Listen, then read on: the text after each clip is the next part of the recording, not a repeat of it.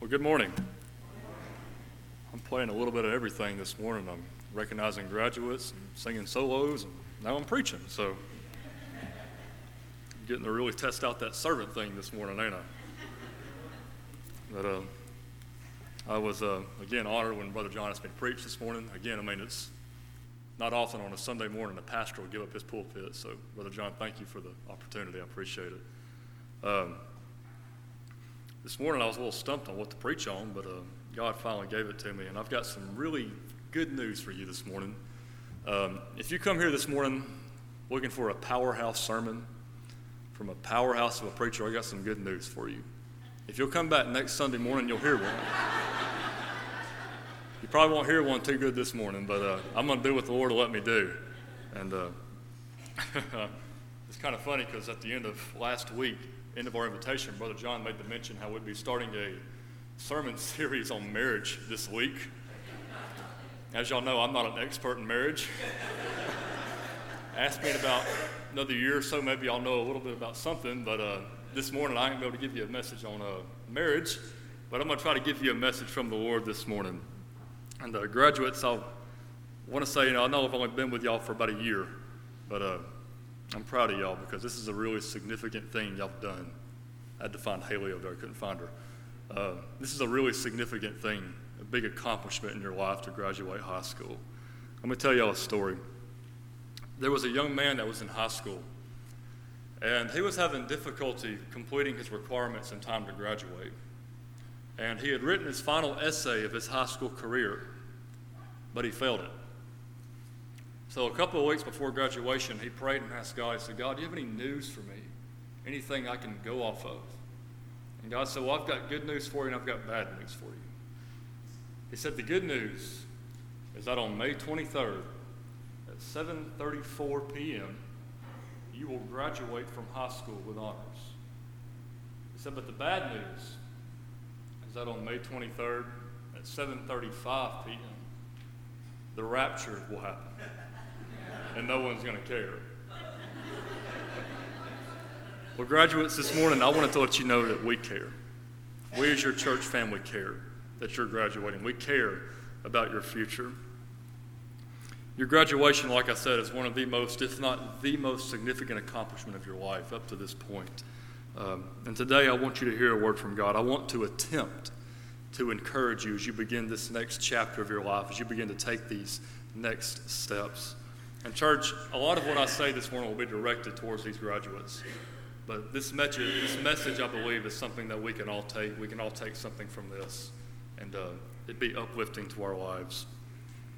Graduates, I won't lie to you. As soon as you graduate, your life probably won't get any easier.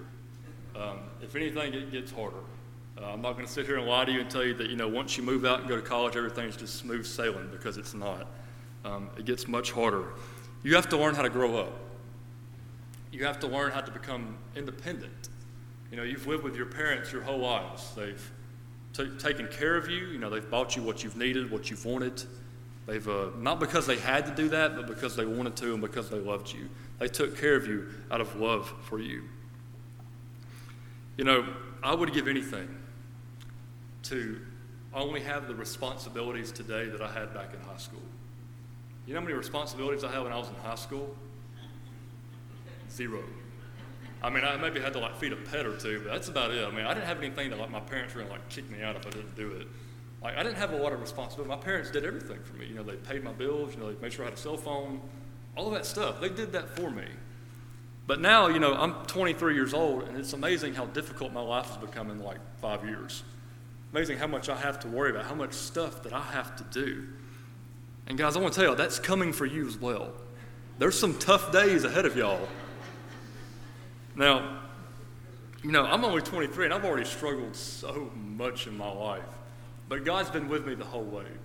And that's what I want you to know this morning, is that God's going to be with you the whole way through this journey in life. You begin to learn fast from your mistakes. You begin to learn how to pick yourself up when you fall down. You begin to learn how to trust in God more. So this morning, if you have a copy of God's Word, I'm going to ask you to turn with me to the book of Joshua. Book of Joshua, chapter 1. And a lot of you probably already know where I'm going with this. This is a great, great word this morning.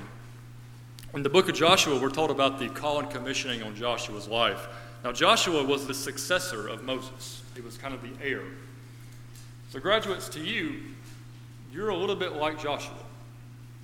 You know, Moses was one of the greatest men of God that the Bible had known up to this point. One of the greatest servants that the Bible had known. And Joshua's a lot like you, because one day all the people that keep our churches afloat, our pastors, our deacons, our Sunday school teachers, one day they're all going to be gone. No offense. And people people your age, y'all are going to be all that's left. And it's going to be up to y'all to make sure the church survives, so that while we're on this earth, we can reach as many people with the gospel as we can. See, the ones we look to for advice won't always be around. See, the survival of the church is almost on your shoulders to make sure the church carries on. And just as God gives Joshua good news concerning his future, I believe he's also going to give you good news for your challenging future that's ahead. So if you found your place in Joshua, if you would stand with me as we honor the reading of God's word this morning. Chapter 1, I'm going to start reading verse number 6. It says, "Be strong and courageous, for you shall cause this people to inherit the land that I swore to their fathers to give them. Only be strong and very courageous, being careful to do according to all the law that Moses my servant commanded you. Do not turn from it to the right hand or to the left, that you may have good success wherever you go. This book of the law shall not depart from your mouth, but you shall meditate on it day and night, so that you may be careful to do according to all that is written in it. For then you will make your way prosperous, and then you will have good success. Have I not commanded you, be strong and courageous, do not be frightened, and do not be dismayed, for the Lord your God is with you wherever you go." Father, as we come to you this morning, we thank you for this time of worship that we've had. We thank you for the reading of your word this morning. We thank you that your word is still powerful and it still changes lives today, Father. And I ask that this morning that you would just speak to us, speak through me, and that we would all have something that we could walk away from this place and say that it's been good to be in your house, that we've been changed this morning by your word. In your name we pray. Amen. Y'all be seated. So I've got 4 very quick points that I want to make this morning. When you hear the word 4 in a sermon, you're like, oh gosh, we're going to be here till, tonight.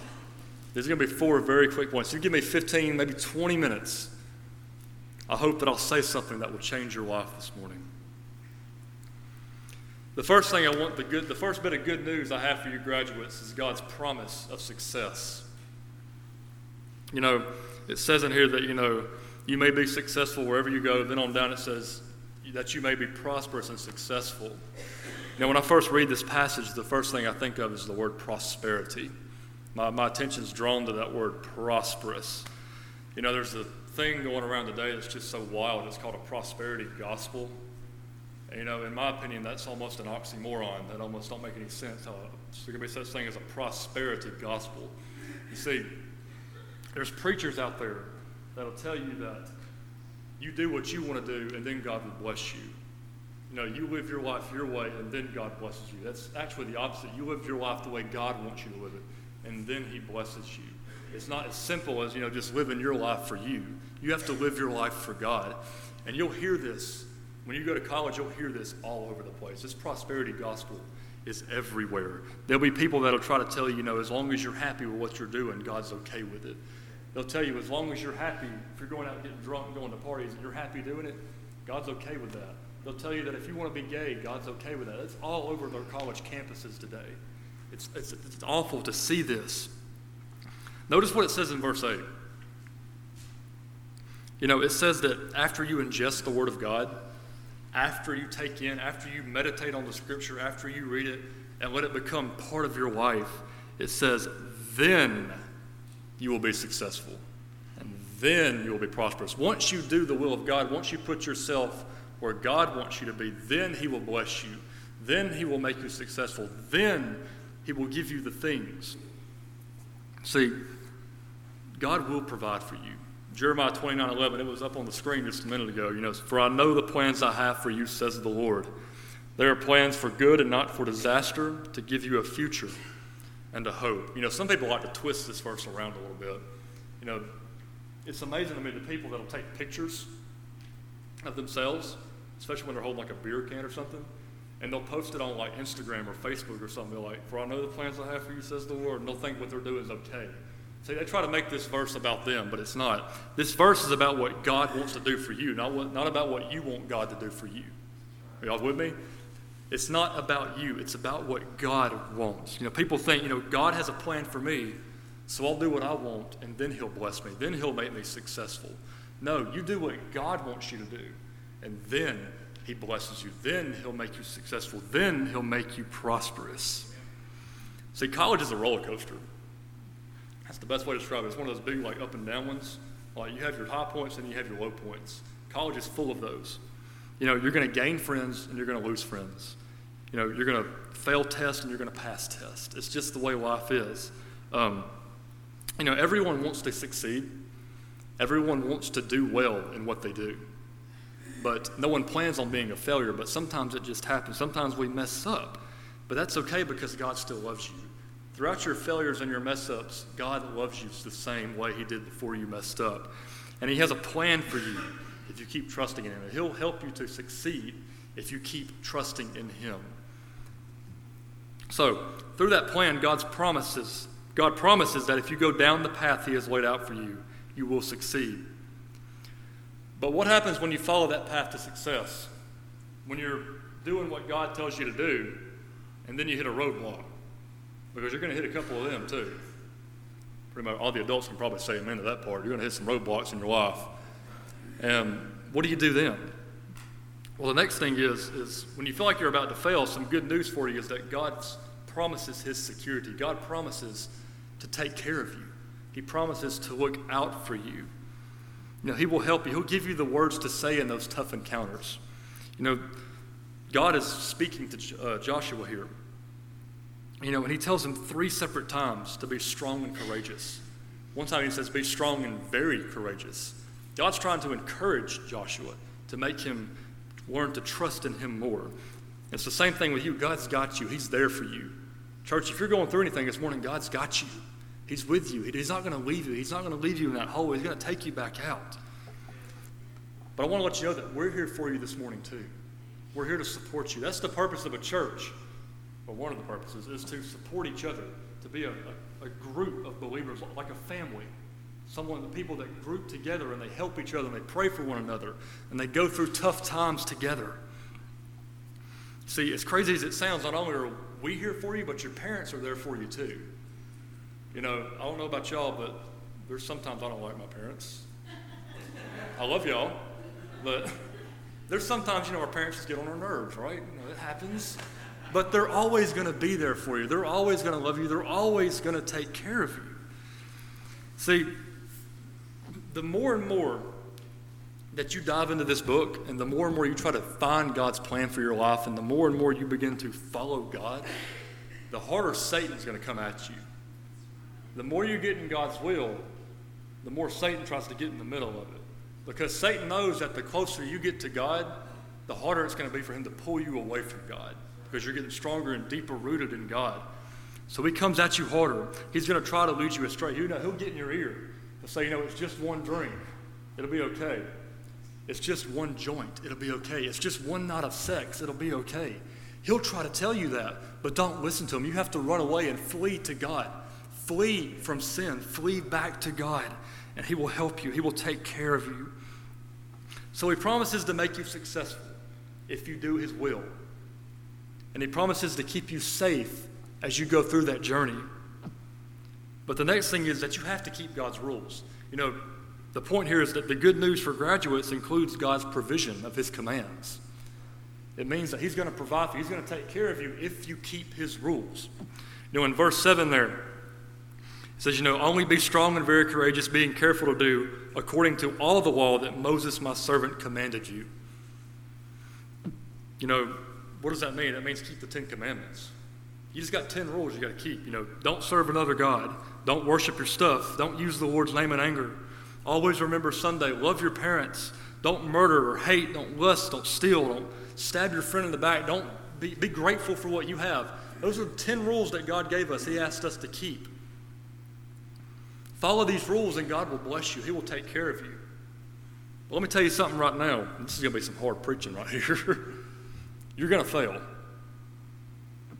You're not always going to be successful. It's going to be hard.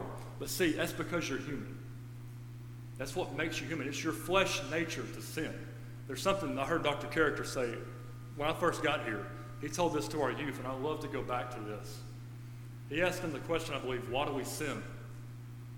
And the answer was because we love our sin. We love the things we do. That's why we do them. You know, if you're an alcoholic, why do you drink? Because you love to drink. You know, it's stuff like that. If you're a gambler, why do you gamble? Because you like to gamble. We love our sin. That's why we do it.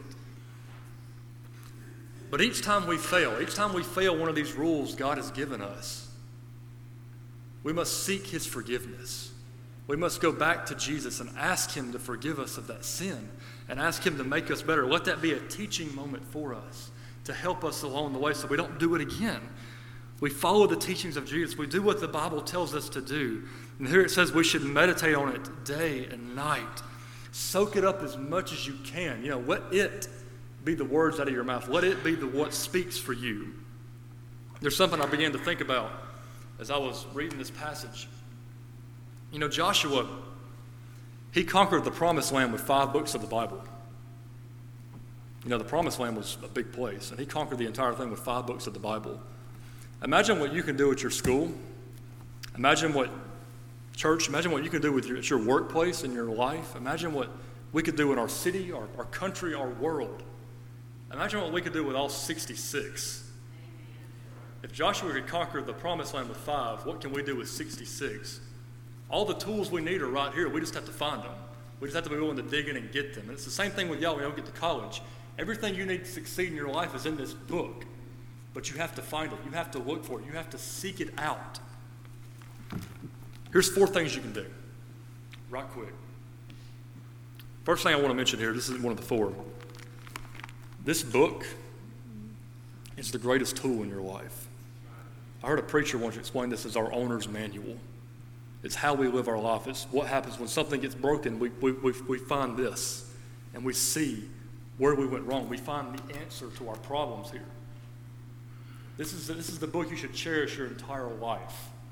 I mean, you should cherish it so much like it wears out. You have to get a new one. Like you should overuse the thing. And there's 4 things I want you to do. First thing is commit to read your Bible daily when you're in college. And this is hard because you have tests, you've got essays, you've got speeches, you've got all kinds of stuff to do when you get to college. I mean, the work just piles on. But commit to reading your Bible every day as much as you can. Anytime that you get a chance to read your Bible when you're not doing anything else, read it because you won't regret it. You'll always get something out of it. The second thing is pray to God that each time you read your Bible, ask him to speak to you from his word and reveal his plan for you. See, the Bible's a hard book to read. It's very difficult to interpret. It's very difficult to understand sometimes. But that's why before you read, you pray and ask God to help you understand what you're about to read and help you to apply it to your life so that you can live a better life for him. The third thing is do everything that he commands you to do through his word. If you read something in the Bible and you feel God, you pray and you ask God, what do you want me to take out of this? And he gives you something he wants you to do, don't throw it in the back. Do it. Follow his commands. It'll make your life better, I promise. It really, really will. It took me so long to understand that. When God tells you to do something, if you just do it, he's going to work it out better than trying to do it yourself. I mean, I've tried so much to do stuff on my own. I failed every time. But when I began to learn how to trust in God and do what he told me to do, then I began to see that I was more successful in what I did. I was more successful. I mean, that's the word for it, I guess. And the last thing you can do is to hide it in your heart. Bury that word deep in your heart. When you begin to understand God, the more you read the Bible, the more you'll understand God. When you begin to understand him, hide that in your heart. Hide what you know in your heart. That way, when you have those situations come up that you don't have an answer to, you can think, oh yeah, this is what God said about that in the Bible. This is what he told me to do. Maybe I should do this and see if he gets me out of this. Pray to him. Seek him constantly. In Psalm 119, verse 9, it says, how can a young person stay pure? By obeying your word and following its rules. I have tried my best to find you, Don't let me wander from your commands. I have hidden your word in my heart, that I might not sin against you. When you keep his rules and his commands, and you hide his word in your life, he will take care of you. He will bless you. He will sustain you. So God promises to lead you on a path of success. Not only that, he promises to keep you safe while you're on that journey. But he requires us to keep all the rules that he's given us. That's his only option. You know, Adam and Eve, they were given one rule, and they couldn't keep one rule. I mean, they were in the most perfect place that had ever been created. And God said, don't eat this fruit. What did they do? They ate the fruit. They had one single rule, and they broke it. We have 10. Imagine, you know, Adam and Eve, they didn't have all the sin around them that we have today. You know, they had the devil whispering in their ear, which we all have the devil trying to whisper in our ears today. But they didn't have all this other junk going on today that we have. So they were really less enticed to sin. There was nothing, I mean, the only thing making them sin was the devil at that point. There wasn't anything else around them to encourage them, and they couldn't even keep one rule. So guys, it's going to be hard. It's going to be hard to keep all 10 of those. But when you pray and ask God to help you, and you ask him to forgive you when you do fail, then life begins to get better. Then you begin to succeed. Then he begins to bless you. But there's one more thing I want to share with you this morning. I'll be brief. The good news for y'all, and church, this is good for all of us. It includes God's promise of his presence.